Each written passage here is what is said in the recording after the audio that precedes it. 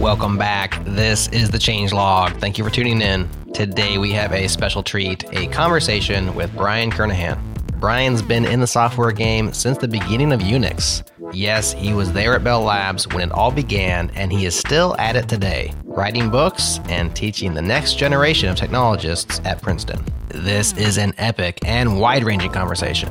You'll hear about the birth of Unix, Ken Thompson's unique skill set and how he bootstrapped it in 3 weeks, why Brian thinks C has stood the test of time. We get his take on modern languages like Go and Rust. Here's a teaser. He's bullish on one, and the other one, not so much. We ask him what's changed in 50 years of software and what's remained the same.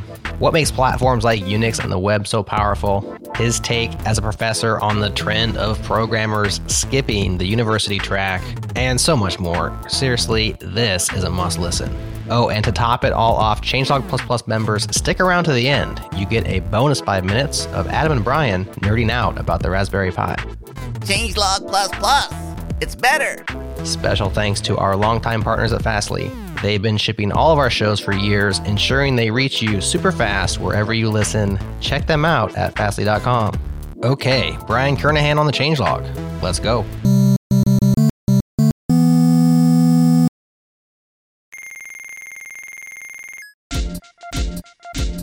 This episode is brought to you by our friends at Square. Millions of Square sellers use the Square App Marketplace to discover and install apps they rely on daily to run their businesses. And the way you get your app there is by becoming a Square App partner. Let me tell you how this works.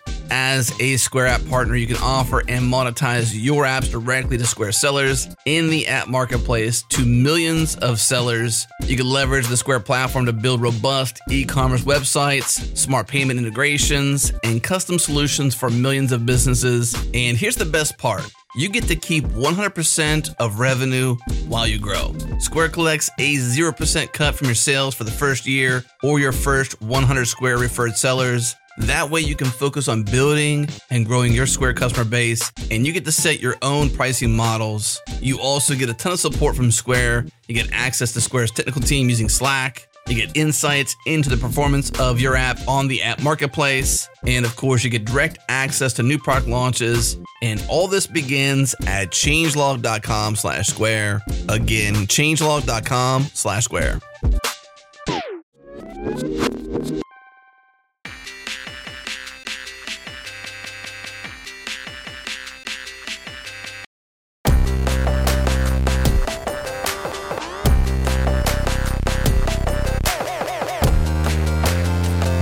Well, Brian, first of all, we really appreciate you joining us on the Changelog. Welcome. Thank you. It's a pleasure to be here. It's a pleasure to have you. You've been in the industry a very long time. In fact, you have written the Unix history, a memoir, because you were there. You were there when Unix began. Take us back. You don't have to tell the whole story, of course. People can read the book. You've put the work in to write it all down. But take us back to that time period and just paint a picture of what it was like when Unix was born. Right. Yeah. Well, I guess the proper way to describe it is present at the creation, but not responsible for it.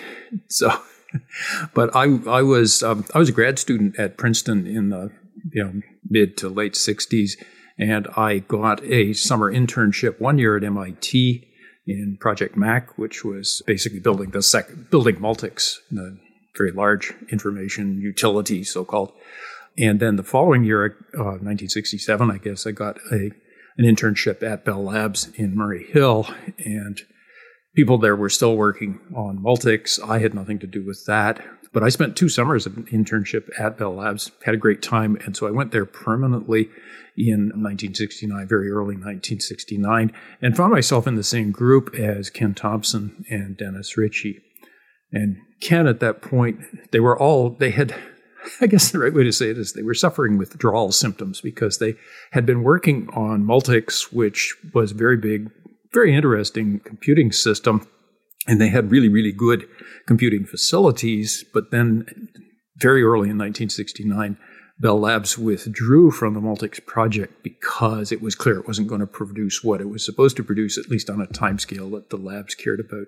And so this left Ken, Dennis, and a variety of other people fundamentally with a taste for nice computing environment, but no way to satisfy it really. And so they spent a fair amount of time basically doing what you would call paper designs, sketching things on blackboards and so on. But as part of that, very early in that year, I think Ken Thompson found what is traditionally described as a little-used PDP-7. And so the people who'd been working on the Multics project, Bell Labs withdrew, as I said, in 1969. And the people who'd been working on it, Ken Thompson, Dennis Ritchie, and some others, were left without a very nice computing environment, very large, powerful computer that they sort of had all to themselves. And so they spent a lot of time basically doing what you might call paper designs or blackboard designs of what an operating system might be like, what they could do. And they also, Ken Thompson found what is traditionally called a little-used PDP-7, a machine that was pretty obsolete already in 1969. Nobody was really using it. And he used that as a vehicle for experimenting with file systems. And at some point, this famous comment that he made that he had 3 weeks when his wife took their son off to California to visit the relatives. And in 3 weeks, he put together what was basically the first Unix system, a proto version of Unix, because he already had the file system. He needed an exec call, a shell, an assembler, things like that. So 3 weeks, and we have the first version of Unix. And that was in 1969, so you could argue then that 2019 would be the 50th anniversary of Unix. And the Unix history book that I wrote that you mentioned, basically I put that together as an attempt to capture some of what I remembered and what lots of other people remembered of what was really kind of a golden era in computing. Certainly the early days of Unix are very interesting. The evolution of it over the next 20 or 30 years was very interesting, at least to me. And so that was the excuse for trying to write a book. I think it's great because preserving this knowledge is really so important. And obviously having someone there during the born on date, maybe not so much a contributor to, actually making Unix a thing those first 3 weeks, as you mentioned with Ken Thompson, having that memory is super important. I've listened to other interviews you've done with Lex Friedman and others, just describing some of this history. And I think it's really important to draw those lines from past world computing to today's world computing. I think like this PDP-7, maybe it's obsolete, that you could still make Unix on it. And I draw the conclusion of like, say, a Raspberry Pi today. Like the difference in terms of size and power is just profound. I think for anyone listening to kind of go back and think like, wow, this is how it began. This is what came out of it. This is the foundation that's been laid, because Unix is the foundation that we all build upon still to this day. There was the lack of freedom of Unix, turned to universities, turned to this Linux system that was open source, and this whole movement that we're still sort of in. So I'm personally going to go back and read this book. I haven't yet, but I plan to, because that knowledge is so important to preserve, one, but then two, to reflect on, to know what the future might be because of what the past was.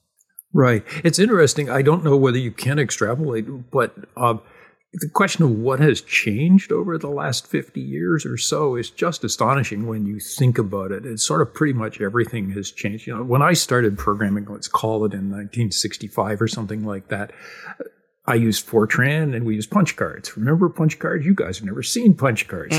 Sorry. I've seen a picture of a punch card. Yeah. And that summer I spent at MIT in 1966 was a revelation, because they had time sharing. That is, there was a central computer and you accessed it from various kinds of remote facilities, some of which even used a phone system. So in effect, it was kind of like cloud computing. The early cloud. Yeah, exactly.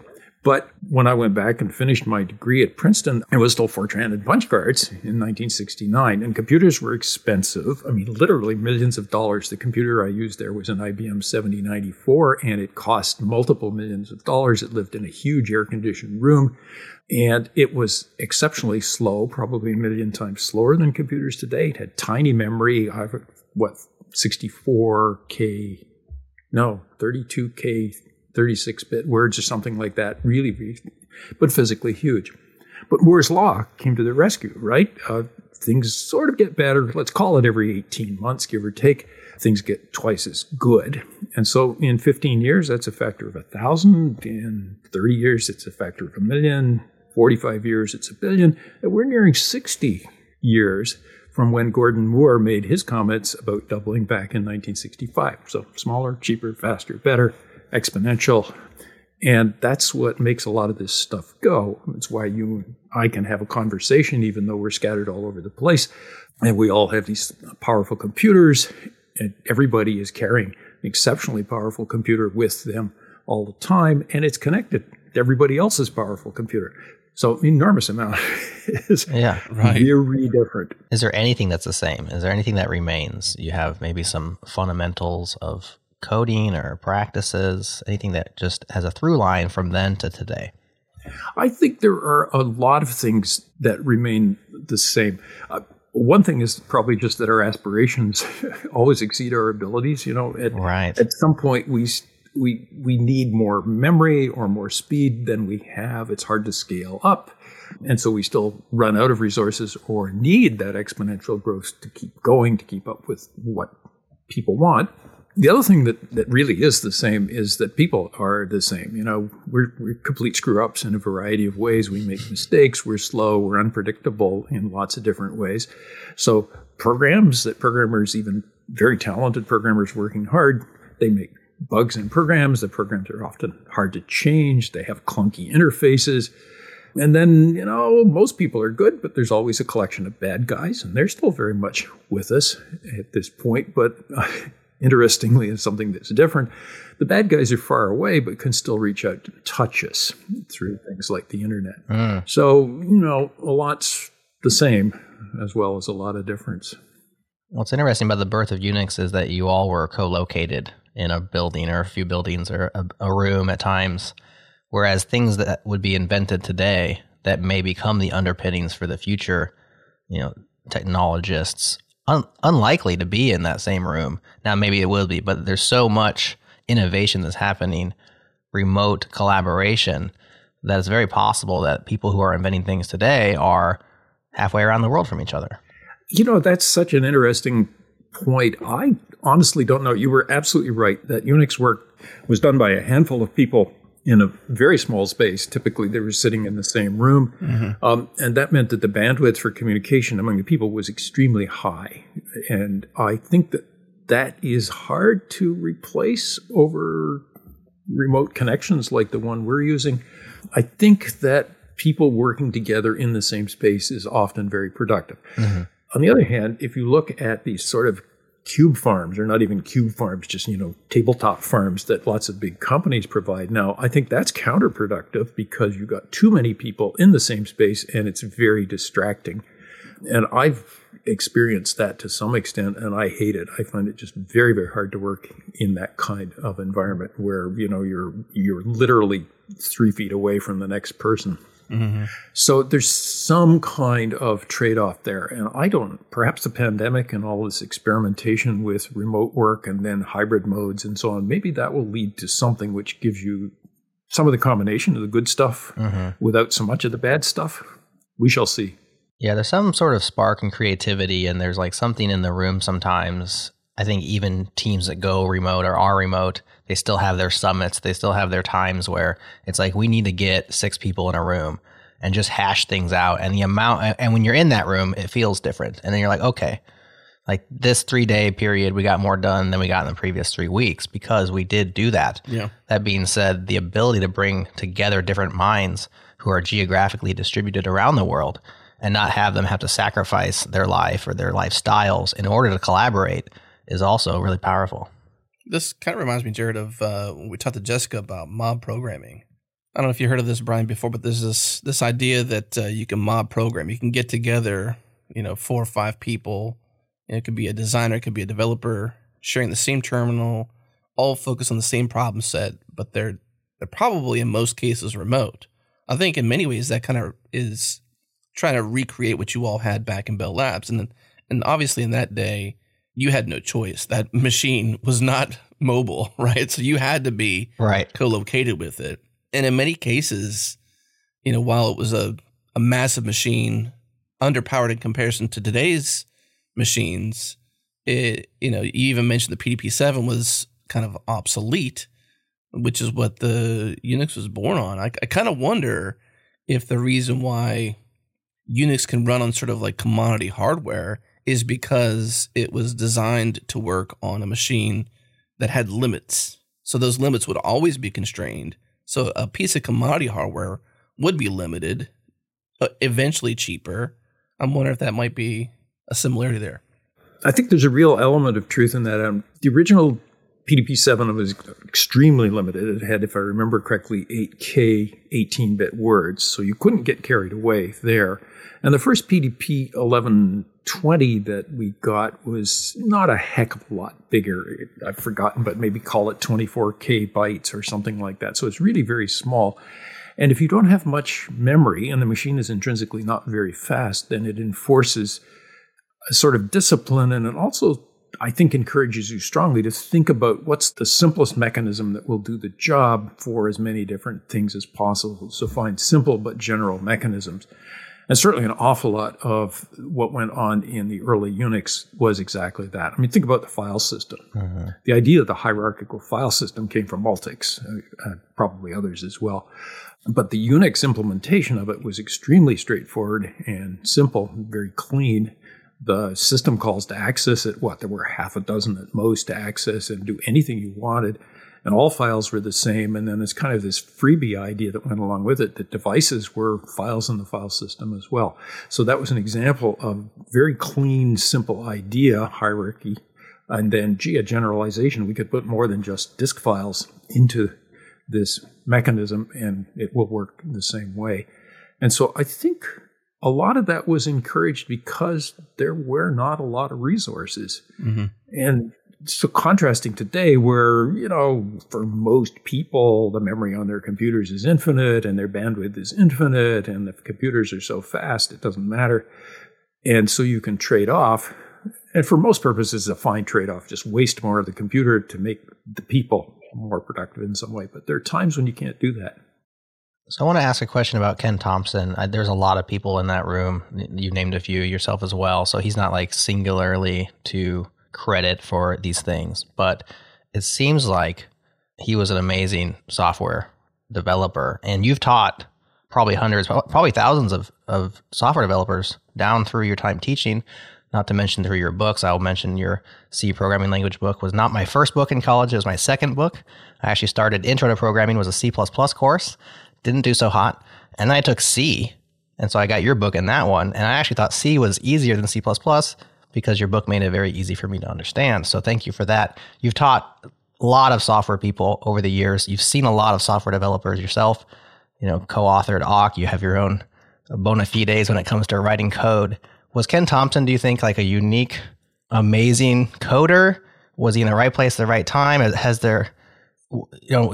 a standout in terms of just like once in a generation kind of a software developer? Or are there a lot of people that you've seen that have been just as good as he was, but he happened to have that nugget? He happened to be at the right place, the right time, with the right idea and the right people. I think he's a singularity. I have never seen anybody else who's in the same league as him. I've certainly met a lot of programmers who are very good. Yeah. And, some of my students, sure. The people I worked with at Bell Labs, very good. But Ken is in a different universe entirely as far as I can tell. And it's a combination of a bunch of things. I mean, just being able to write code very quickly, that works. Very, very well done code. But also this insight into solving the right problem in the right way and just doing that repeatedly over all kinds of different domains. I've never seen anybody remotely like that in any setting at all. One night he and Joe Condon and we had gotten a new typesetter at Bell Labs. It was basically a device controlled by a very small computer inside a computer automation naked mini, if you wish to know. Just a generic kind of mediocre 16-bit computer. And the typesetter came with really awful software. And so you couldn't figure out what was going on. And of course, you didn't get source code. You just got something that ran. And so Ken and Joe and I were puzzling over what to do with this thing. And late afternoon, I said, I'm going home for dinner. I'll be back in a while. And I came back at sort of 7 or 8 o'clock at night. And Ken had written a disassembler for this thing so that he could see what the assembly language was, so that he could then start to write. Well, of course, now you write the assembler and then you. And, that kind of thing where in a couple of hours, he had built a fundamental tool that was then our first toehold into understanding the machine. Now, writing a disassembler is not rocket science, but on the other hand, to put it together that quickly and accurately on the basis of very little information. Now, this is before the internet, when you couldn't just sort of go and Google for what's the opcode set of this machine. You had to find manuals and all this kind of thing. So, no, off scale. And he just kept doing that over such a wide domain of things. I mean, we think of Unix, but he did all this work on the chess machine, where he had the first master level chess computer. That was his software. And he wrote a lot of the CAD tools that made it go as well. And, he built a thing that was like the Sony Walkman with an MP3-like encoding before anybody else did, because he talked to the people who knew how to do speech coding down the hall. It's on and on and on and on. You've said before that programming is not just a science, but also an art, which leads me to believe that for some reason, Ken was blessed with this art side of the science. So you can know how to program, you can know how to program well with less bugs, but to be able to apply the thinking to a problem set in the ways you described Ken, what do you think, without describing his, for lack of better terms, genius, what do you think helped him have that mindset? Like how did he begin to solve a problem, do you think? I actually don't know. I suspect part of it is that he had just been interested in all kinds of things. And, I didn't meet him until he and I arrived. He arrived at the labs a couple of years before I did. And then we were in the same group for many years. But his background, I think, originally was electrical engineering. He was much more of a hardware person, in fact, than a software person originally. And perhaps that gave him a different perspective on how things work, or at least a broader perspective. I don't know about, let's say, his mathematical background, but for example, you mentioned this art and science. He built a regular expression recognizer, which is one of these things that dynamically adapts to what's going on so that it can process things in linear time, which if you did it dumbly would be exponential in either space or time. Basically a lazy evaluation mechanism for regular expression evaluation. And it just goes on. How do you get there? I don't know. I'm not that person. Right. So if we go from Ken Thompson to Brendan Eich now. So Ken Thompson, this famous 3-week stint, probably wasn't Mountain Dews in the room, but I just imagine just like him at a terminal, just pizza delivered, not leaving the room. Who knows what actually happened, but that's there's your stereotype. Brendan Eich, infamously perhaps, designed JavaScript in 10 days. And that was like a circumstance where I think it was a pressure cooker. Like they had 10 days to do this, I think. Whereas Ken had his pressure cooker was like, my wife and kids out of town for a few weeks and I can do this. But it's just interesting, these two platforms, so to speak, one the programming language, one an operating system, of course, both, at least the core of them, designed or implemented or both in such a short amount of time. Do you think this is like just a coincidence? Do you think there's something to this? What are your thoughts on that? It's an interesting parallel. I don't know Brendan Eich at all. I've never met him or anything like that. I think JavaScript, you can dump on it, but it has an enormous effect on the world. And I think it was an excellent piece of work. And 10 days, sure. More credit to him for being able to pull that off. I think, is there anything to be learned by saying here are two examples, therefore it could be done more broadly, that everything we do can be done in a couple of weeks? Probably not, but in some respects the core pieces of these things are relatively simple. So suppose I was going to create a Lisp interpreter, right? So I could, not me personally, but lots of people could probably put together a Lisp interpreter in a day or two because it's fundamentally simple and core, and you can get off the ground very quickly. And then you can spend a lot more time making it more efficient or more expressive or whatever. But fundamentally, it's pretty straightforward. And I think that the same kind of thing would be true of an interpreter like JavaScript. My personal experience, and not to be compared with Brendan Eich at all, but for example, Awk, which is a programming language that Alejo and Peter Weinberger and I did, we thought about the design for a few weeks, and then Peter Weinberger went off and built the first implementation over a weekend. And so that's an interpreter at very loosely the same kind of level as JavaScript. Mm-hmm. Not the same. The reason that Peter was able to do that over a weekend, twofold. One, he's very, very, very, very smart, experienced programmer. The other thing, he had good tools to build it with. So he was able to use Yak, the compiler to define the grammar and hang semantics on it. He's able to use Lex, the lexical analyzer generator, to do the lexical processing. And then the rest of it is, well, you just build the tree and then you build the thing that walks the tree.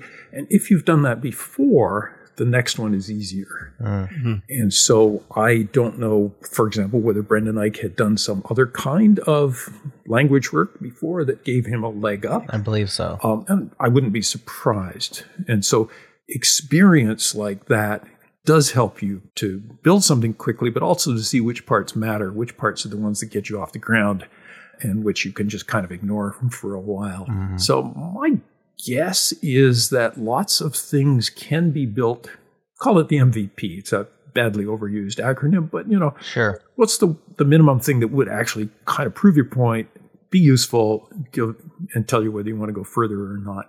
And so my experience is small tools, small languages, things like that. But you can see other things where people get off the ground quickly. What about Wordle? I've never played Wordle, but, I look at it and think, wow, that's kind of neat. What an idea. Yeah. And how hard could it be to build that? Probably not. Terrible. I don't want to denigrate the guy who did it because it's a really nice piece of work. Yeah. The game mechanics are, I think, where the genius is in Wordle. And I think, to your point, it has been recreated over and over again. It has inspired clones and ports and Wordle in this language and Wordle in that language and Wordle with this word set. I think there's even like a POSIX version of Wordle because the problem set is well scoped and well defined and it's not that complicated. But there are some interesting aspects of it which make it a fun thing to build. So I think that's a good point there. It's the constraints, really, isn't it? It's the constraints I see seems to be the thing. Like, one, you hear this again and again in history where it's like someone created a logo for a brand and they did it in 5 minutes. Well, it actually didn't take them 5 minutes. It actually took them maybe 15 or 10 years or 5 years of experience to then be so efficient. And as you had said, Brian, with the right tooling at the time of creation. So it's kind of like constraints plus experience, plus tooling that really enable this creation to be so condensed. Yeah, I think so. You have to have all of the preparation, your own expertise and experience, and an environment or infrastructure or whatever that supports what it is you want to do. Look at Napster. Napster's at this point over 25 years old, but very, very neat idea. Not too hard to get off the ground, given that you've got the internet and you've got tools like Visual Basic or whatever for building Windows interfaces. You've got a fairly homogeneous environment for people to play with it. So again, not to denigrate Sean Fanning for what he did there, but given all of that stuff and given that he's probably thought about it very hard for a long period of time, then putting the thing together is not that bad. Say I, never having done it, of course, but that's a different story. It reminds me of this story, this old, this Bible preacher preaches a message, and then afterwards, one of the hearers goes up and asks him, like, well, thank you so much. How long did it take you to put that thing together? How long did you work on this? And he said, I worked on it my whole life. And so that's kind of what it is. Like, your life of preparation and experience actually puts you in a place and a time with a skill set and a perspective that makes things that are amazing, even though in and of themselves, they may just be like this small scoped, constrained thing, but it's that combination of it that really brings it all together. Precisely, yeah.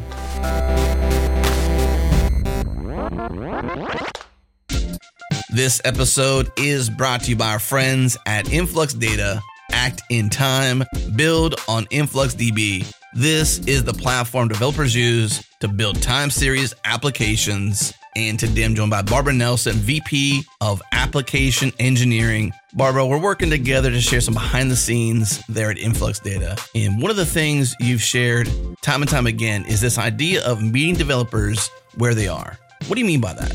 This is really important to us, that we're not expecting developers to make wholesale changes to their product, their application, to try and leverage the power of our platform. So it's a mindset, both in terms of the capabilities of what we deliver and how we deliver them. So, why do we have the client API in 12 different languages? Because we're meeting developers where they are in 12 different languages. We're not going to tell them, if you want to use our platform, you have to use Python.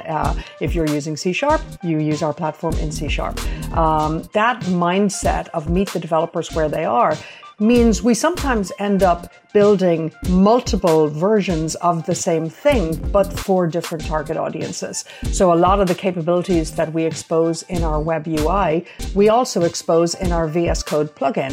Some developers are spending all their time in VS Code, so they want a solution that works where they are today. And so that is a really important focus, that we're not trying to tell the developers, you need to change to use our platform. It's what are the ways that we can make our platform accessible to you the way you work today, the way you develop your application today. And so that mindset has been really important. It means that we often develop capabilities at different levels. So we'll have the same capability. You can access it through our web UI. You can also access it through a set of command line scripts. You can also access it directly via API calls. And all of that gives the developers the flexibility to use the platform the way it works best for them. Okay, you heard it here first. Meet developers where they are. That's the mindset of Influx Data, how they build, how they ship, how they think about DX in terms of you using this platform to build your next time series application. Bring your preferred languages. InfluxDB integrates with 13 client libraries, C#, Go, Ruby, of course, JavaScript, and so many more. Learn more and get started today at influxdata.com/changelog. Again, influxdata.com/changelog.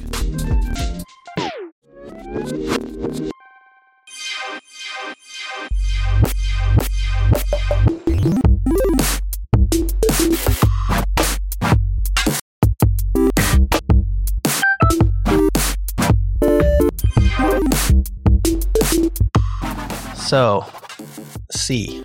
Let's talk about the C programming language. I mentioned how your book has taught probably multiple generations at this point how to code in C. You co-authored that with Dennis Ritchie, the creator of C, and C has been extant in huge numbers for many years and continues to be today a very viable and powerful programming language that people probably are picking up right now and writing something new in C as we speak, years and years and years after its inception and creation. What do you think it is about C that has accounted for the longevity of its success? I think probably it hit sort of a sweet spot of a bunch of competing or important areas. It's efficient, and it was really important that it had to be efficient at the time Dennis did it originally in the very early 1970s, because as we mentioned earlier, machines are not very powerful, don't have much memory. So efficiency, expressiveness, it really let people say fairly clearly and easily what they wanted to say in a form that was a good match to what was going on in the hardware underneath it. You could see a mapping between what you wanted to say and what the computer would actually do underfoot. It was complete in the sense that you didn't need anything else. You could write useful stuff with nothing beyond that. And I think it was completely comprehensible to programmers. So you could pick it up and you could learn how to use it fairly quickly and fairly well. And I don't think any other language has done that quite so well. I mean, obviously every language has things that it does very well and things that it's perfectly adequate for, and other places where people complain. And C is like that, has lots of flaws. A lot of those are historical necessity because of limited resources. But I think it's outweighed by that combination of efficiency and expressiveness and suitability for the job. The other thing about C, and the reason why it's still there, I would say, or at least one of the reasons, is that it has benefited over and over again by waves of hardware evolution. So it started with mini computers like the PDP-11. It was there for the workstation market like Sun Microsystems and lots of others. In fact, the existence of C and Unix enabled that workstation marketplace in the late 70s, early 80s. It was there for the IBM PC and all of the follow-on machines of that. So that's a third wave. And we see embedded systems at this point, little tiny computers for which C remains suitable and probably best because you need that efficiency, speed, and memory use, and often no runtime support. Right. So all of those things, I think, keep giving C like another burst of life, and we'll probably keep it going for a while. Yeah, it seems like mobile, the advent of mobile and IoT has really added to the longevity of those kinds of languages, because whereas we used to go higher and higher up the stack, more abstractions, memory management, et cetera, scripting languages, because we have these constraints are lifted in many situations. But all of a sudden, a reset back to highly constrained devices when mobile took off. And of course, the mobile phones now are very powerful compared to what they were 10 years ago. But your refrigerator probably doesn't have a very powerful chip in it, or your dishwasher, or these things, what people are coding. Are there any problems today, like a specific domain, like a text editor or something like where somebody said, I'm going to write a brand new thing, and you would say, Brian, you would say, you should pick up C and write it in C, or would you never advise C today? I think probably unless you are in one of these resource-constrained environments, like clearly right up front that you're going to be resource-constrained and, the improvement of hardware isn't going to rescue you in the next couple of years, I would not start with C. I really wouldn't. And then it depends, what is your application? So, for example, some random kid at school wants to know what's the first programming language to learn. Python probably, because you can do all kinds of neat things with it. It is very expressive. It is adequately efficient for most purposes, and it has an enormous library of stuff that just is really easy to use. So that generic question of what the first programming language might be, not C. That'd be nice if people did, but I think Python for many purposes would be a better choice. And of course, the reason that Python works so well in many cases is that it very often, what you think of as a Python function or module is in fact just a bunch of C code through a foreign function interface. True. Now, there's been a concerted effort of late to replace many of our core infrastructure projects that are written in C, our routers, our web servers, our proxies, you name it, with memory-safe languages like Rust. What do you think of that effort? Are you for it? Do you think it would succeed? Is there just too much C code out there that it'll always exist and be executable on our servers? What do you think about that? I think, one of the problems with C is it's the trade-off. You need a sharp tool so that you can do things like write operating systems where you really do have to access memory in an unconstrained way. Mm-hmm. And then, unfortunately, that translates into the programs that ordinary mortals like me write, where you access the wrong memory in an unconstrained way, and things go bad in a variety of ways. And so C has lots of that problem. And so replacing critical pieces of software with something where that memory corruption or access out of range or all these other kinds of things, where that is, in effect, legislated out of existence, that sounds like a great idea. Is Rust the right language for that? I don't know. I've never gotten into Rust. My one foray into it foundered on the fact that the language and its documentation were changing at high speed and differently. And so I couldn't get something that worked. Well, you're an early adopter. You came in early. Well, adopted, unfortunately, is the wrong word. It was an early abandoned ship. An early abandoner. I mean, Rust has clearly many positive properties, but I just don't have anything to say about it. But the basic idea, I think, is perfectly sound. The problem is if you go through and try to improve the infrastructure or any program, what you're doing is changing things. And so what you want to do is do it in a way where the external properties, all external properties remain the same, but the internal properties are better. And it's hard to do that. And so the question is whether the improvements that you're making will improve it, or will you just change behavior in invisible ways, Will you head off bugs or will you create new bugs? Mm-hmm. And so the short answer is I don't know, and I don't think our ability to test and verify programs is at the state where you can be really sure. Even just making simple changes is hard work to make sure that they're correct. I was reading something the other day about how the Linux kernel, they're proposing to update the version of C there from whatever it is. It's probably C88 or something. Improve that or upgrade it to a much more modern version of C. And I suspect that's going to be hard work because you've got, 20 million lines of C code there. And can you do that without breaking something? Hard to say. It's a lot of lines of code. Given that, then let's maybe hypothesize a bit then, or maybe share some ideas here on not throwing the baby out with the bathwater. So if the baby in this case is C, and there's lots of lines of code out there, that is the baby, right? And the bathwater is the insecurity and the memory safe concerns for particular software that lives network connected. So web servers, things like that, routers and whatnot. And this is where the attack surface lives. If the baby is C and there was no alternative called Rust or a future language or more modern language that sort of diminishes these concerns, how would you propose or suggest or whatever we not throw the baby out with the bathwater and modernize C in a way that becomes memory safe? What can we bolt on to safe? Is there a possibility to just augment C to be more memory safe concern? Or I don't know enough about the language to sort of go deep with you on that. So I'm just curious if there's a way to keep C, but memory safe it. There's a thread in at least academic settings and probably others as well, which says, let's take C, but then do something that makes it safe. And so there are languages like safe C. And there are people who make subsets of C. Here's the safe subset or the verifiable subset or the trusted subset or whatever. And so these have been an active area of research for decades at this point.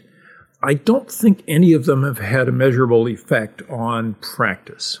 Yeah, the only one that I had any real experience with, not very deep, is with automotive software. So a lot of the software that runs in your cars is written in C for good and sufficient reasons. And I worked for a while with Gerard Holtzman, who at the time was a colleague at Bell Labs. He was then at JPL. And he was interested in how do you make reliable software for basically space missions like the Mars rover and that sort of thing. The automotive industry uses C, and they have a standard, the MISRA, the Motor Industry Software Reliability Association, or something like that. It's a standard for how do you write C so that it will be safer. And some parts of that standard are machine enforceable. You shall not do this, you may not do that, and we can check it mechanically. And some of them are more like statements of good intentions, which are not checkable. And people try to stick to that standard in the field, but it's imperfect. And so your cars still have potentially software problems. And I suspect the same is going to be true across the board, that you can improve the situation with C code.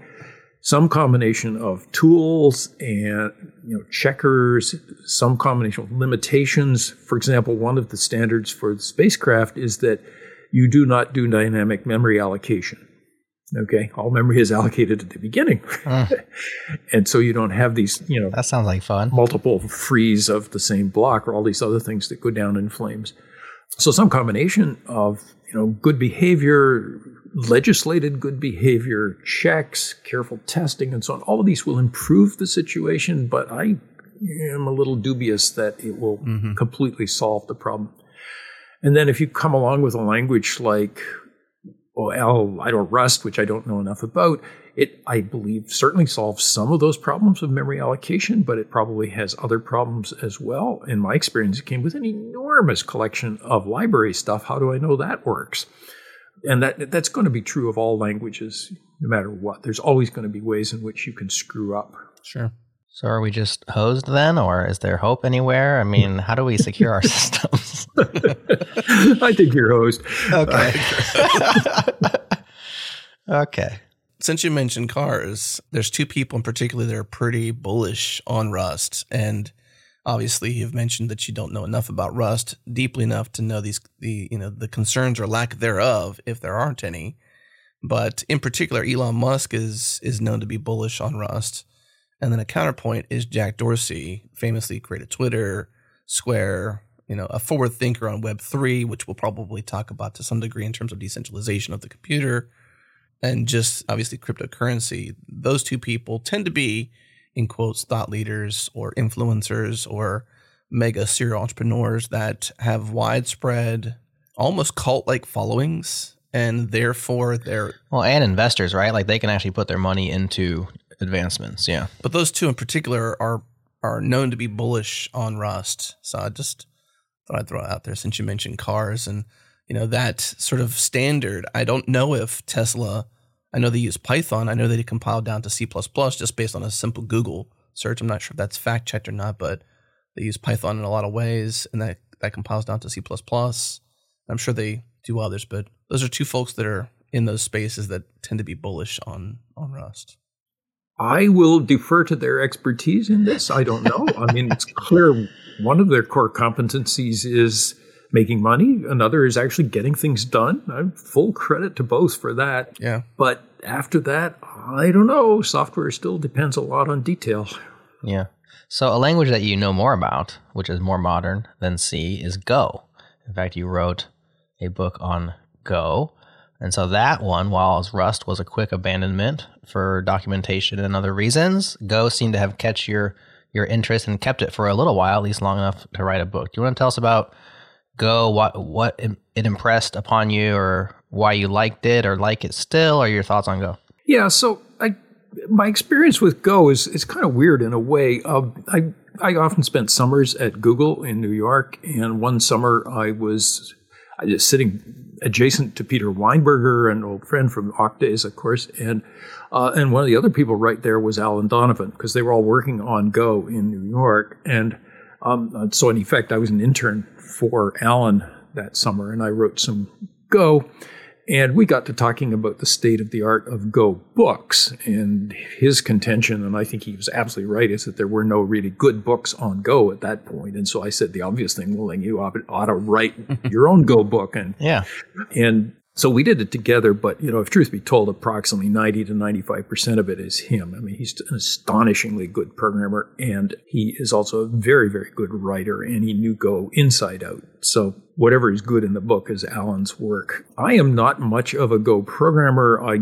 could sort of cope at the time. I haven't done a lot with it recently. The place where I found it particularly good was that I used it for basically crawling kinds of things, where you would start up a process to go and look for something somewhere else, and then you'd want to have a bunch of those running concurrently, and then just grab their results as they came back. So think of it as a crawler is the simplest example of that sort of thing. Mm-hmm. And expressing that in Go was just so much easier than expressing it in Python threads, and it seemed to run faster in at least the specific case that I was playing with. And so that's a part of the language that I liked. It was culturally compatible with C. It sort of looked like a modern version of C, although there were some weirdnesses that took a while for me to get used to. And so in that sense, it all seemed pretty good. And of course, two of the three creators were good friends, Rob Pike and Ken Thompson. Mm-hmm. And they're both good judgment and implementation skills are pretty remarkable. So it all sort of hung together in that way. But I just don't write enough Go to have an informed opinion about, should you use that or should you use Rust, or would those solve the problems of mankind for you or not? Well, one of the things about Go, which it shares with C, is the simplicity, right? So I think Go has something like 25 keywords, maybe less. I'm not sure the exact number, but not very many keywords. You can learn probably the entire breadth of the language in maybe an afternoon, at least at a surface level. You can grok it pretty quickly. Doesn't mean you're going to be expert at it by any means, but it has a simplicity going for it. It's also can be a constraint when you're trying to build dynamic, complex things. Go has famously lacked generics support for its entire time it's been alive as a thing, which is over 10 years now. Until now, I mean, with Go 1.18, they are finally landing this new generics feature. It's highly controversial. Some people think, and these are gophers, like some gophers say, we don't need generics, we don't want generics, we have code gen, that's good enough. Others say this is going to bring an entire new group of people into Go. It's going to make it much more expressive and useful. Curious your thoughts on that big feature, which has not created a Go 2.0. It's still backwards compatible, but it is complex. Took a couple of years to get in. Lots of iteration on the design of the feature, and now it's landing. Do you think this is good for Go as a language? Do you think it's perhaps departing from its simplicity? What are your thoughts? The same disclaimer, I guess, is that I'm not writing enough Go to have a really informed opinion. I think in some settings, generics are actually helpful because that way you write the code once and then instantiate it with different types, and that way you don't have to think about it as much. And certainly I've used languages with generics, C++ a bit, Java more, and they're very helpful for certain kinds of things, no question at all. So does that then follow in Go? I'm not sure. As I say, I don't know enough. I think the answer is probably yes, but the reasoning is more based on the people and the process by which Go changes than on the technical content. The Go evolution process has been exceptionally careful and cautious. Go remains backward compatible right back to the beginning. If you wrote a Go program 10 years ago, it'll still work, no problem. And that is something that, we mentioned Rust, which seemed to be changing very rapidly, at least for a while. And Python certainly had been bitten by Python changes going from 2 to 3 and et cetera. So if they make a change of substance like the addition of generics, it's been exceptionally carefully considered by people who actually know what they're doing. Now, the fact that the people are still debating it says, people can differ. Difference of opinion is what makes horse racing. And so I don't know enough about it to have anything more than, I'll put my faith in people who have actually studied it hard and decided in the end that it's a worthwhile thing to do. Those generics, do you know, Jared, to know if generics means that you have to do it a certain way? Is it by force, or is it just the availability of it that's the controversial aspect to generics being added? Yeah, it's new surface area, so you can just completely ignore it if you want to. I think a lot of the concern at this point is not the feature as implemented. It is how the community at large will use and potentially abuse the feature because of the excitement and the ramifications of that in the maybe not in the standard library, but in packages that people use and popular things. Is like it might make it to where people abuse generics because they're so excited that it exists, which I think is also the consensus around Go routines, was that because Go made that whole deal so easy and nice to use, people were using it everywhere. And it ended up making Go programs more complicated and hard to maintain because of that. So I think at this point, that's most of the reservations. I think the design of the feature and I think the performance implications, which was also a concern, is like, is this going to slow Go down quite a bit? Because one of the things Go's famous for is being extremely fast, even to compile. And like, is this going to really reduce compile times was a question.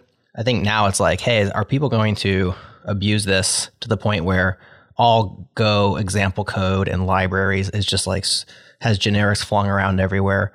And we don't want that to be the case. I think it's more of a cultural thing at this phase than, and time will tell, I guess, on that front. Yeah. Well, we're talking about big changes to things. I wanted to loop back around to Unix a little bit, even though we're far afield from it, because I have a question about the web. Now, you pre-exist the web, the World Wide Web. First of all, I want to compare the web with Unix, but before we do that, like when the web became a thing back in the 90s, Tim Berners-Lee and the www, like that whole deal, where did you stand on it? What did you think? Were you an early adopter or an early abandoner of the World Wide Web? Did you think there were other things that were better? Gopher? I don't know. What were your thoughts when it first came around? Was it going to be a passing fancy? Because a lot of people panned it. They're like, this thing is not going to take off. And it clearly has. It's sort of embarrassing to admit, I guess, but my first encounter with the web was I was visiting Cornell. I gave a talk in computer science department there, and I was visiting somebody who I think was actually a physicist. And he showed me this weird system that they had where you could kind of type numbers and it would give you access to various physics literature. You could, get a copy of a paper or something like that. And this would have been probably roughly the fall of 1992 or something like that. And I looked at it and I said, basically, so what? I'm not sure I phrased it that way for him, but it was like, and in hindsight, if I had been smarter, I would own you guys. I would own everything, right? No, so don't take my advice on what the future of anything is going to be. I blew that one completely, sadly.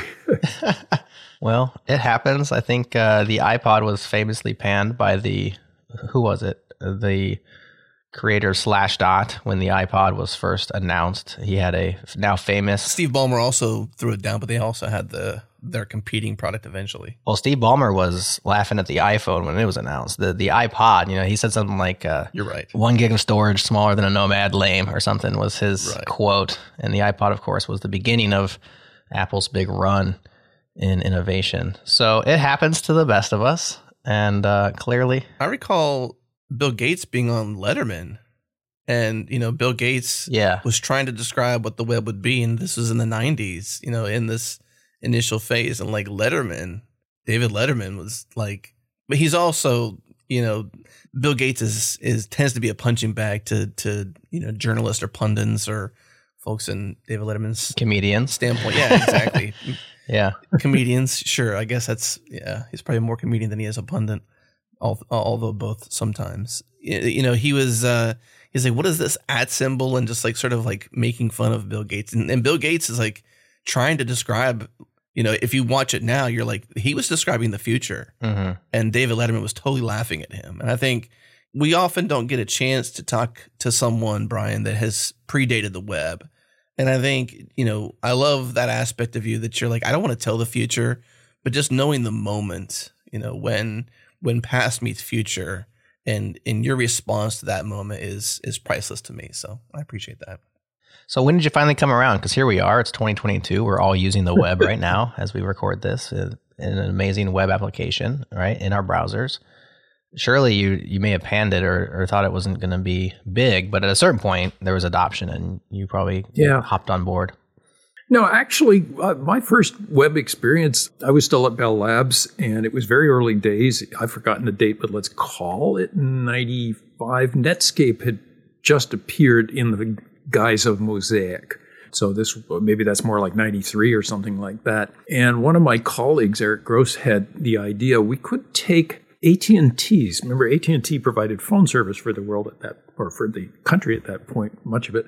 And it had this 800 number directory. So if you wanted to know the number for United Airlines, their 800 number, you could look it up in this thing. And it was a paper book, which was published every 6 months or something, just like old-fashioned phone directories. And Eric said, gee, maybe we could put the 800 number directory on the internet, on the web or something like that. And so he and I and a couple other folks basically cobbled together something that was just straight HTML with links and so on, so that you could go to this website and it would give you the 800 number directory for AT&T. I've forgotten the number, but it was probably modest millions of records. And so that was AT&T's actual first web service. And of course, nobody in the company knew what to make of it. And so we had a lot of flap getting it. I mean, we had a prototype running in an hour or two, as you could imagine, because it was trivial. Right. And then it took us months to get it out of AT&T, to make it visible on the outside. And the only thing that AT&T, that pushed AT&T over the edge was a rumor that MCI, another company no longer with us. Yeah, I remember MCI. Yeah. Was going to release a web service of their own, and AT&T wanted to have the credit for having the first web app from a communications company or something, so we got approval to put it out. But it was kind of silly. But no, I thought the web was a great thing right from the beginning. What was the stack for that? Can you recall? Like, was there a database? Was it just simply HTML? What was some of the hierarchy? The original 800 number directory was just flat text. And, it was basically, here's a number, here's a name, and a scattering of other things related to it. So it was literally flat text, just one big file. I still have it. Did you at least use awk to generate it or anything? I don't remember what we used. I could probably do it with a text editor, because it wasn't that huge. I still have it floating around somewhere to see what it was. And it was, the other thing that was interesting about it, it was just riddled with errors. It was indescribably messy. I mean, how many ways can you spell Cincinnati? And the answer is 13. 13. 13. Wow. So part of the job, what we offered at AT&T is, hey, we could clean this data up. And nobody seemed to be very interested in that either. It was like this totally different universes. The sort of the old line, let's call it telephone service kind of thing, and these new people doing things with this new technology, the web. And so it's not the Letterman effect that Adam was describing, but it's the same sort of, gee, this is brand new and it probably isn't going to do any good, and so let's not do anything much about it. Yeah. When presented with the future, it's often so novel that you can't understand what the future is going to be, so you just shrug it off. Right. Yep. Or for a while, we try to shove the present into it. It takes a while to have. That's why we talk about, cloud natives or web natives, people that grew up with the web. They think about it in a different way than those of us who predated it and come to it and say, how can I apply my current perspectives into this new thing, which, generally produces some value. But then there's like the next generation, or maybe a change in your own mind to say, no, I'm going to think about it truly natively as a starting point versus as a thing I'm coming to. And then that's usually where the creativity and the innovation takes off, because you just think about it in a different way. And it's hard to shove the present into the future. You got to kind of build the future.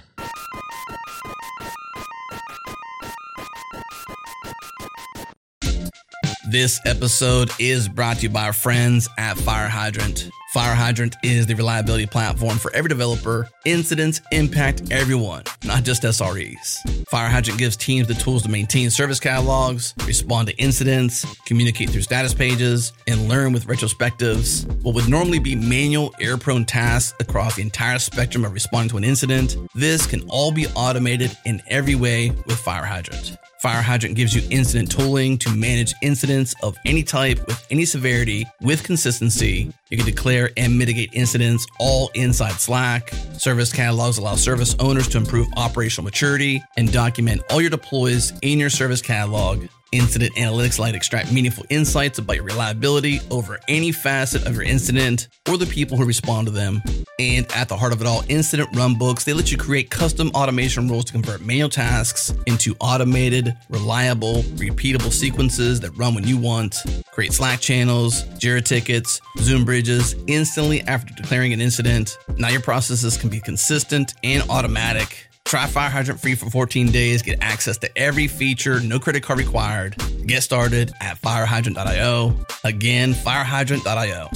And also by our friends at MongoDB, the makers of MongoDB Atlas, the multi-cloud application data platform. MongoDB Atlas provides an integrated suite of data services centered around a cloud database designed to accelerate and simplify how you build with data. Ditch the columns, the rows, once and for all, and switch to the database loved by millions of developers for its intuitive document data model and query API that maps to how you think and code. When you're ready to launch, Atlas automatically layers on production-grade resilience, performance, and security features so you can confidently scale your app from sandbox to customer-facing application. As a truly multi-cloud database, Atlas enables you to deploy your data across multiple regions on AWS, Azure, and Google Cloud simultaneously. You heard that right. You can distribute your data across multiple cloud providers at the same time with a click of a button. And the next step is try it today for free. They have a free forever tier, so you can prove to yourself and to your team that the platform has everything you need. Head to mongodb.com/changelog. Again, mongodb.com/changelog.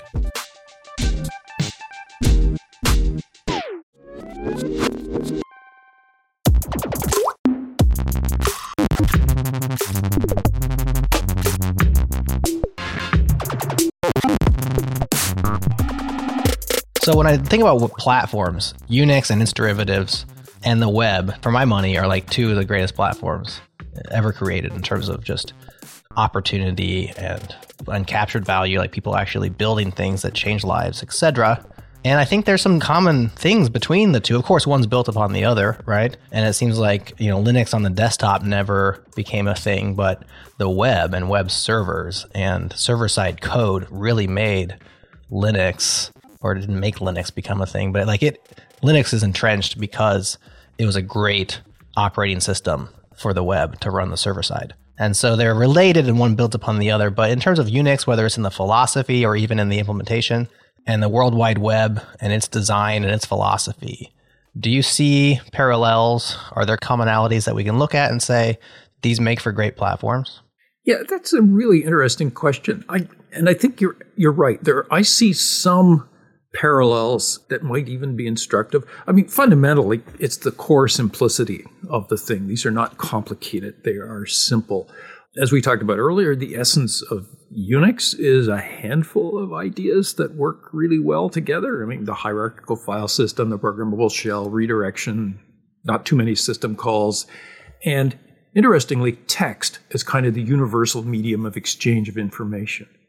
Now you look at the web. What are there? There's, if you want to call them system callsy kinds of things, there's HTTP, HTML, the URL. That's it. There is nothing else, okay? Yeah. It's got the internet as an infrastructure. Oh, and everything that goes across the web is text. So that commonality there, I think, is quite real. And, Berners-Lee created that stuff, kind of out of nothing, but building on what was already there. And so he had a very clean, simple idea of what to do. Some of it was like HTML is basically a dialect of SGML, which derives from GML and on into the past, but he simplified it and cleaned it up in a way that made it very useful for this kind of application. Uh-huh. So I think there's actually quite a bit of parallel there. Yeah. This is why I think going back to your book you wrote, the memoir on Unix, I think is so important. That's why I'm going to put it on my next list to read, because sometimes when you look back, there's such fruit there. In another interview with Lex, you'd mentioned in the early Unix days how there was so much low-hanging fruit. That's why there was a lot of things happening. And I feel like with the web, I feel like even though we're deep into it, I feel like it's still the beginning in so many ways. And so to look back to Unix and what it's become through Linux and others, and just the underpinnings it is for all of this, even the web itself is built on top of it, I think would make sense for somebody that's looking to the future, because there's so much you could draw about the future from the past, despite our, what we had just said about how we can sometimes take our experience into the future and use it as baggage, or it be baggage. But I'm putting it on my list. I'm excited to read this because I'm obviously a fan of Unix, but to see how it might paint the picture for the future is pretty interesting. And obviously the preserving the knowledge and just going back into the past and looking at what has made what we are today foundational, I think it's pretty interesting. I think that, there's a really interesting idea there, which I see from time to time. People have gotten used over the last, call it 20 years or more, to graphical interfaces, the idea that you look at something on a screen, you click a button with a mouse or that sort of thing. And underneath that, there are an awful lot of things you can do with a command line interface. And I think in various fields and various areas, people just rediscover the idea of a command line that you can use to abbreviate common things, to automate processes, to do things without you having to poke the buttons all the time. And I see that in any number of areas where, I could write this little program based on text to process text that comes from the internet or whatever, and do my job more efficiently or more effectively. And so I think there's probably low-hanging fruit, for example, in that sort of thing. Mm-hmm. Pick your area. That does assume, though, that the computer becomes or continues to be a paramount point of, I suppose, creation. I think we're in this unique space, and I don't know much about the future because I haven't been there, but there's a lot of creators that don't even touch a computer. Right. In quotes, creators. And they tend to be, visual creators and things like that, but they tend to their only machine they use is their smartphone or maybe an iPad, and less of say a Linux machine or a MacBook or something like that. I know that you use a MacBook Air to program on. I'm not sure if that's still true or not, but you're on a Mac these days even, so it's got Unix underpinnings in there. I'm just curious how that plays out, because if the computer shrinks in terms of its usage, do we still have access to the command line? Can we still appreciate those original principles that sort of drive things forward? I think programmers and people in the software space gravitate towards the computer because that's where we have the most power. But you see more and more people moving to things, and the command line tends to take a backseat when handing out a tool to those operating systems. Yeah, the iPad is a nice example of that in a way. I have an iPad. I turn it on maybe once every 6 months or something like that because it's an utterly useless device, because it only lets me do what Apple thought I wanted to do. And all of the and I don't know how to make it do most of the things because it requires funny, artificial, wiggle your fingers while rubbing your elbow with something else to make something happen, which with a command line interface, and this is the old fogey speaking, but with a command line interface, well, I could type 2 or 3 characters and I'd be done. But I don't use it primarily because it is not programmable. Mm-hmm. It is a totally useless device to me. And a phone, I think, falls into that same category. And, I use a phone occasionally. I mean, I haven't turned mine on for several days, but right. I can't program it either. So not as interesting or fun. Yeah. So I think this kind of ties together a couple of threads that we've been hitting around. One is the next generation of creators are growing up with that phone and they're growing up with that iPad. And that's what they know. And that's what they grew up with. And so they are mobile natives, so to speak.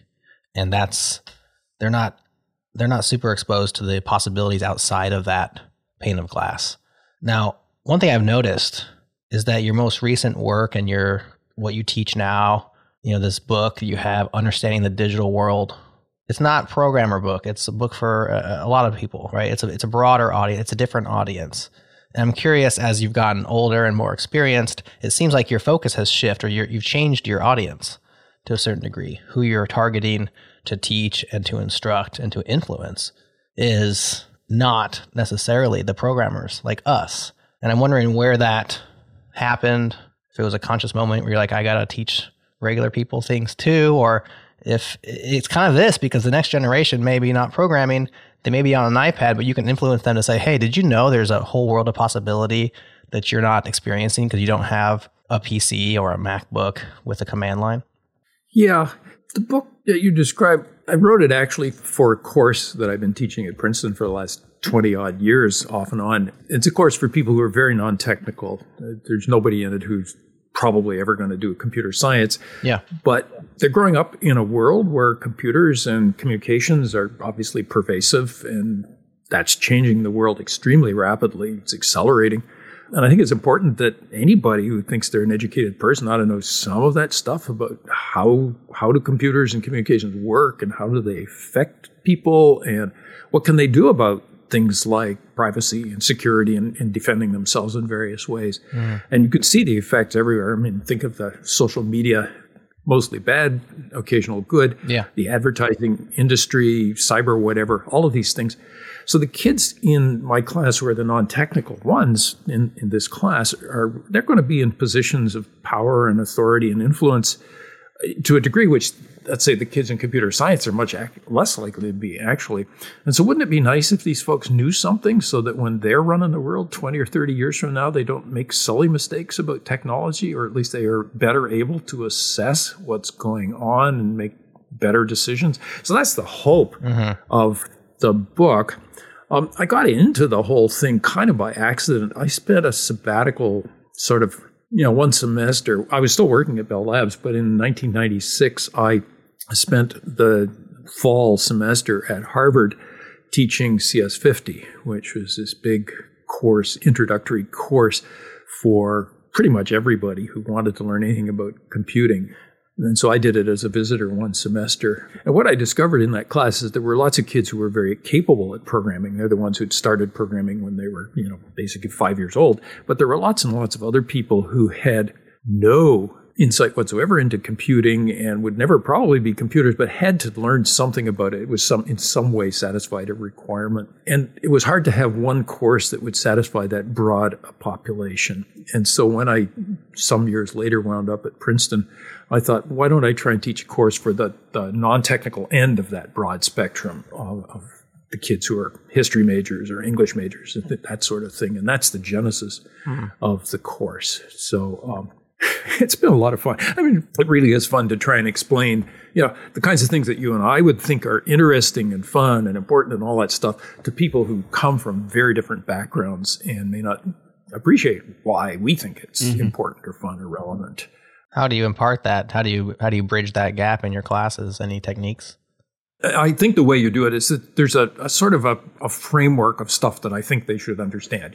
What is computer hardware? How do computers actually do their thing? what is software? What does that mean? What's happening when you put an app on your phone? And then the communication stuff, the internet and the web and all those. So there's that technical substrate underneath it. And then there's okay, but how does this show up in the real world? What are the things that the real world is doing to you that are dependent on the way that technology works? And so, advertising and what is called the surveillance capitalism, I guess, is a fine example of that. I get the kids to start up their computers in class and open up a browser and count the cookies. And the standard response is basically, oh my God, I can't count them because they've got thousands of cookies. So you explain to them what's going on, how they're being tracked, how Facebook knows more about them than they do. And, after a while, they start to maybe remove some of those cookies or disable the ones that they don't need or that sort of thing. You could talk about cryptography, explain why government attempts to put backdoors into cryptography are a desperately bad idea. And you don't need to know the mathematics of it to realize that, this is not going to end well if you allow that sort of thing. So getting them to understand the idea behind Moore's Law and whatever might replace it, the fact that things will continue to get smaller, cheaper, faster, better in unpredictable ways, and that will continue to have an effect on their lives. The Internet of Things is an example of that today, that there's all these little devices watching you and talking to each other and telling the world about you in a way that you may not want. Yeah. So it's a combination of actual technical content made at a level that I hope is accessible to them, but then how does that relate to the world that you live in? As we're talking about this, and you'd mentioned your iPad and how unused it is every 6 months, and I'm assuming it's a smartphone. I'm not sure if it's an iPhone or not, but your phone, how you maybe check it out every couple of days. The conclusion I kind of draw from this is almost a world of obedience and the possibility to be rogue. And let me explain that, because on an iOS device, let's say, and I'm not trying to say that Apple's being malicious with this activity, but the functionality of the device is definitely limiting. You can't program it in itself. You have to leave the device, enter a computer world with a command line, with the Unix underpinnings and the Linux backgrounds and the packages and this whole world of possibilities to make the other thing work. And so if you only stay, Jared, to your point where there's this sort of mobile native aspect, if you only ever stay in that mobile native, it's almost a world of obedience. Like obey us and use the device as we see fit. And Brian, you mentioned the cookies. Well, try to find your cookies or count them on iOS device without like developer tools. You can't. So you don't know what's happening beneath the system. So you accept it and you just sort of obey and use. But in the world of a computer, a full-fledged computer where you can actually make it work and program it, you have way more control. On your network, you can run a Pi-hole that checks for cookies or blocks certain URLs or disables those ad tracking abilities. And so you have more control over your digital presence on that device. That's just an interesting, I just thought about that as we're having this conversation. What do you think about that, Brian? What do you think about that parallel between obedience and, I don't know if I would call it rogue, but just maybe freedom? Right. No, I think that's spot on in many ways, because certainly the devices you get, and especially iPhone, I don't have an iPhone, it's kind of a walled garden. The idea is that you get in there and it's a very, very nice environment and it does all kinds of things very smoothly, but you can't get out. And in particular, no, you can't write code for your iPhone. Even if you're a programmer, you have to stand on your head to get code to run on more than your own personal phone. And even there, it's probably restricted. I haven't done that for years. So, yeah, you're supposed to live within the confines of whatever that system is. And then they can do, in effect, whatever they want to you. And most people are not aware of it. And they're not aware that there might be something outside. And so the notion of freedom is kind of unclear if you don't know that you're actually kind of locked up in a way inside this nice walled garden. Yeah. So you mentioned now how you're teaching all these students who aren't CS students, maybe they're going into law, maybe they're going into business or medical or these other industries. And you say like, politics, for example. Like these will be the leaders of the next age, and they're not software people. What's ironic is today, the most influential, powerful people of our day are software people. I mean, it's your Mark Zuckerbergs and your Jack Dorseys and this whole group of Silicon Valley entrepreneurs and software folk who have, I don't know, by pure chance and luck or by just the motions of capitalism and the web, a free platform, a free and permissionless platform, they've kind of sucked all the air out of the room to a large extent. And so they have this power, which I don't think any of them necessarily asked for, but it kind of came upon them. Maybe they desired it. Who knows? I'm not going to psychoanalyze these guys. But it's just an interesting fact of history that that's where we stand. And now we have a next generation of programmers, many of which you will never teach, not because they're not in your understanding the digital world class, but because they're opting out of universities altogether. So many programmers today are going the boot camp route. They're going completely self-taught online, and they don't have a 4-year degree, and they're never going to get a 4-year degree because it's too expensive, or they want to move fast and break things, or whatever it happens to be. Curious your take on this trend away from computer science degrees in universities and towards online learning, coding boot camps, and this kind of like short circuit into the workforce.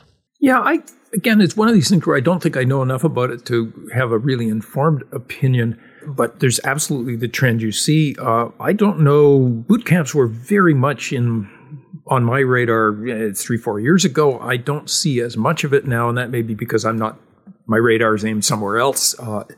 And so maybe they're just as active. There's certainly enormous opportunities for online learning, although empirically, people who start online things often tail away very, very quickly. The enrollments in many online courses decay exponentially after the first couple of lectures. Mm-hmm. But it isn't to say that isn't a viable way to do things.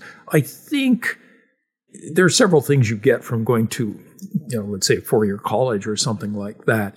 If you do that with focus on computer science, you learn more than just how to write code. You actually learn a bunch of other things that might be germane, like, gee, what's a better way to do something? You learn something about algorithms. You may have a better understanding of what's underneath the various pieces of your stack. You may start to see, Python, that's really sort of an interpreter, and it runs fast because underneath it, so there's a lot of things that you might not see if you haven't encountered them in courses, places where you're sort of forced to try and understand them.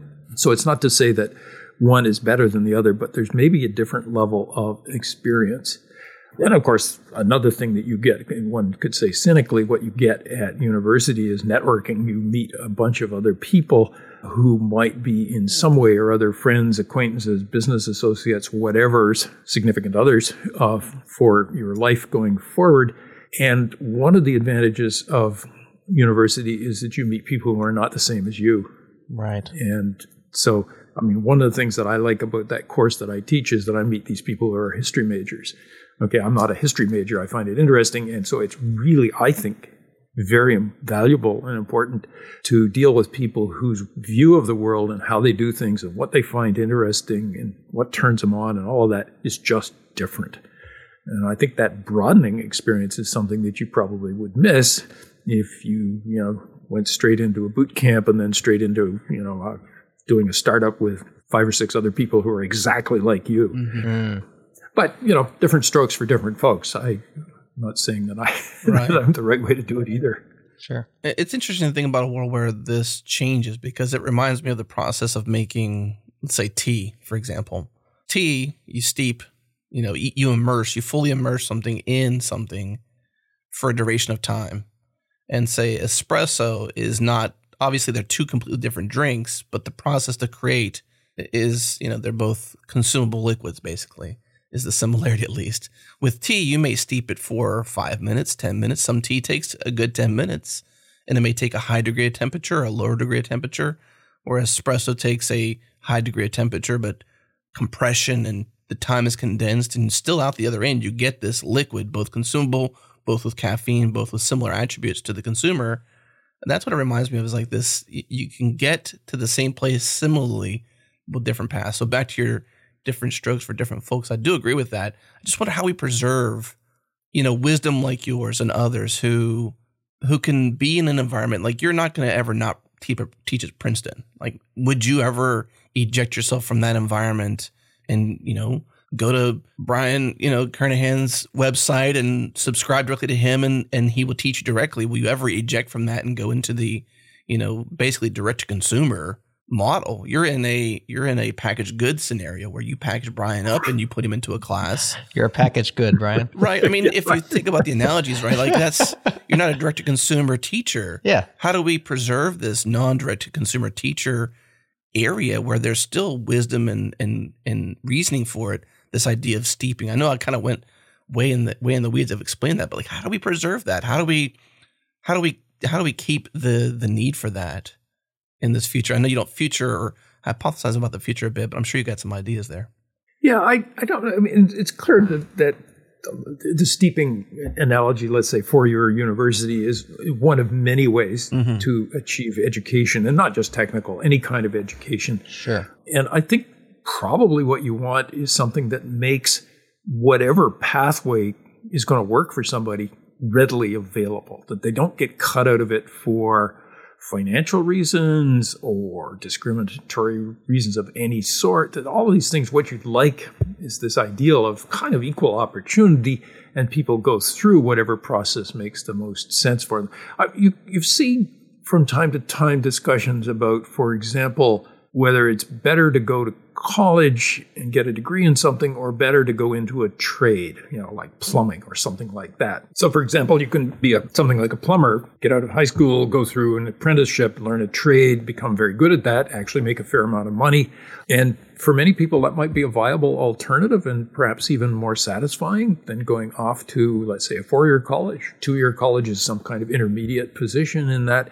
I think the main thing is to make it so that anybody can understand what the options are and find a path through where the options make the most sense for them. And I suspect there are a lot of artificial barriers that the country would be better off if those barriers could be reduced. And I don't know what they are for different people. Certainly going to a private school like Princeton, an expensive place, that costs money. And so there's a financial barrier to that. Some places solve that with student grants. Other places you have to take out loans, and then you're stuck with debt for some period of time afterwards. So I don't have a good solution. I think it is important to make it possible for people to go in whatever direction seems to work best for them, and to have a clear idea of what the trade-offs involved are. Mm-hmm. Well, I mentioned our tech oligarchs. People talk about late-stage capitalism. Maybe this is like late-stage World Wide Web, because there has been a consolidation of power and value capture. I think there's still a lot of opportunity on the web. That being said, there is a group of people far and wide who are trying to rethink, reinvent, change the web. They've dubbed it Web 3. There's a lot of particulars on this topic that we don't necessarily have time for or the interest, but this idea of decentralization, do you think there's a nugget there that could fix some of our problems? Do you think it's a red herring or a grift? What are your thoughts on the decentralized web and kind of rethinking the web somewhat fundamentally? Yeah, I mean, Web 3 strikes me as being just another buzzword, and so I have to look it up to know what people mean by it. Mm-hmm. I think the idea of decentralization, in some ways, I wonder whether that's going back to the way it was in the good old days when the web was decentralized. Yes. When we didn't have these concentrations of power, the tech oligarchs that we have, let's say the folks from Google or Facebook or whatever. I would say decentralization in that form would probably be quite a good thing. Whether it requires a technical mechanism like blockchains, that just strikes me as kind of adding trendy things together to get something that's purportedly even more trendy. I don't see that at all, period, leaving aside the environmental impact of computing to make blockchain stuff work. Mm-hmm. So color me pretty skeptical, but, maybe I could be convinced. Maybe it's another one of these things where the future was before me and I didn't see it. Mm-hmm. So we want to be respectful of your time. We're getting to the end here. We're going to let you go. I have a few real quick hitter listener questions, if you don't mind. I grabbed 3 of our listener questions that people submitted that I think you should be able to answer pretty quickly. This one comes from Saul. He says, do you still enjoy programming? And as a follow-up, what's a tool that has been created in the last 10 years that you like? Yeah. Well, yeah, I do enjoy programming. It continues to be fun. I think the problem I have is that most of the programs I now write tend to be quite small. They are often, awk one-liners to do something, or maybe a Python program to clean up data in one format and convert it into some other data. I'm not doing anything that I would call big or anything like that.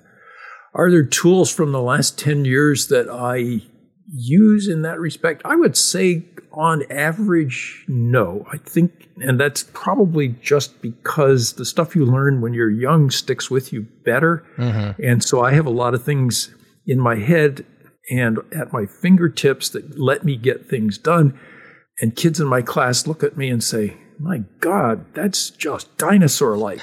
And so I am not a early follower. I'm a late adopter in many respects. Early abandoner. Early abandoner, exactly. I like that. Coined a phrase. All right, Chris Shaver asks, are there other languages besides C that you admire and why? Yeah, that's a neat question. I suspect like most programmers, there's sort of half a dozen languages that I'm comfortable in, but it's now enough that I have to, when I switch from one to another, I have to kind of get myself back. It's like driving on the left, driving on the right kind of thing. And then there's another half dozen that I have touched but don't remember enough about. And then there's another half dozen or a dozen where I think, gee, wouldn't it be nice if I knew those, but I never will. The language, leaving aside C, certainly the two that I use most are awk and Python, just because that's getting the job done. I have from time to time written Java programs, and Java has its merits, but sometimes it's like walking through glue to get stuff done. Good analogy. It's just, there's a lot of syntax in Java. I have tried functional languages, and there's some mental barrier. I can't get over it.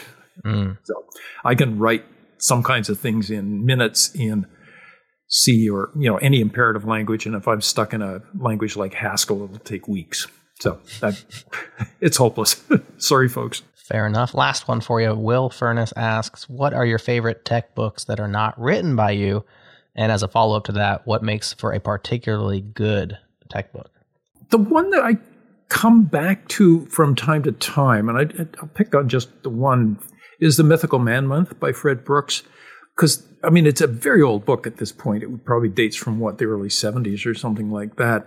And there's an awful lot of it that is very dated in the sense, for example, all the programmers are male and all of the clerical people are female. And that's just, that's wrong.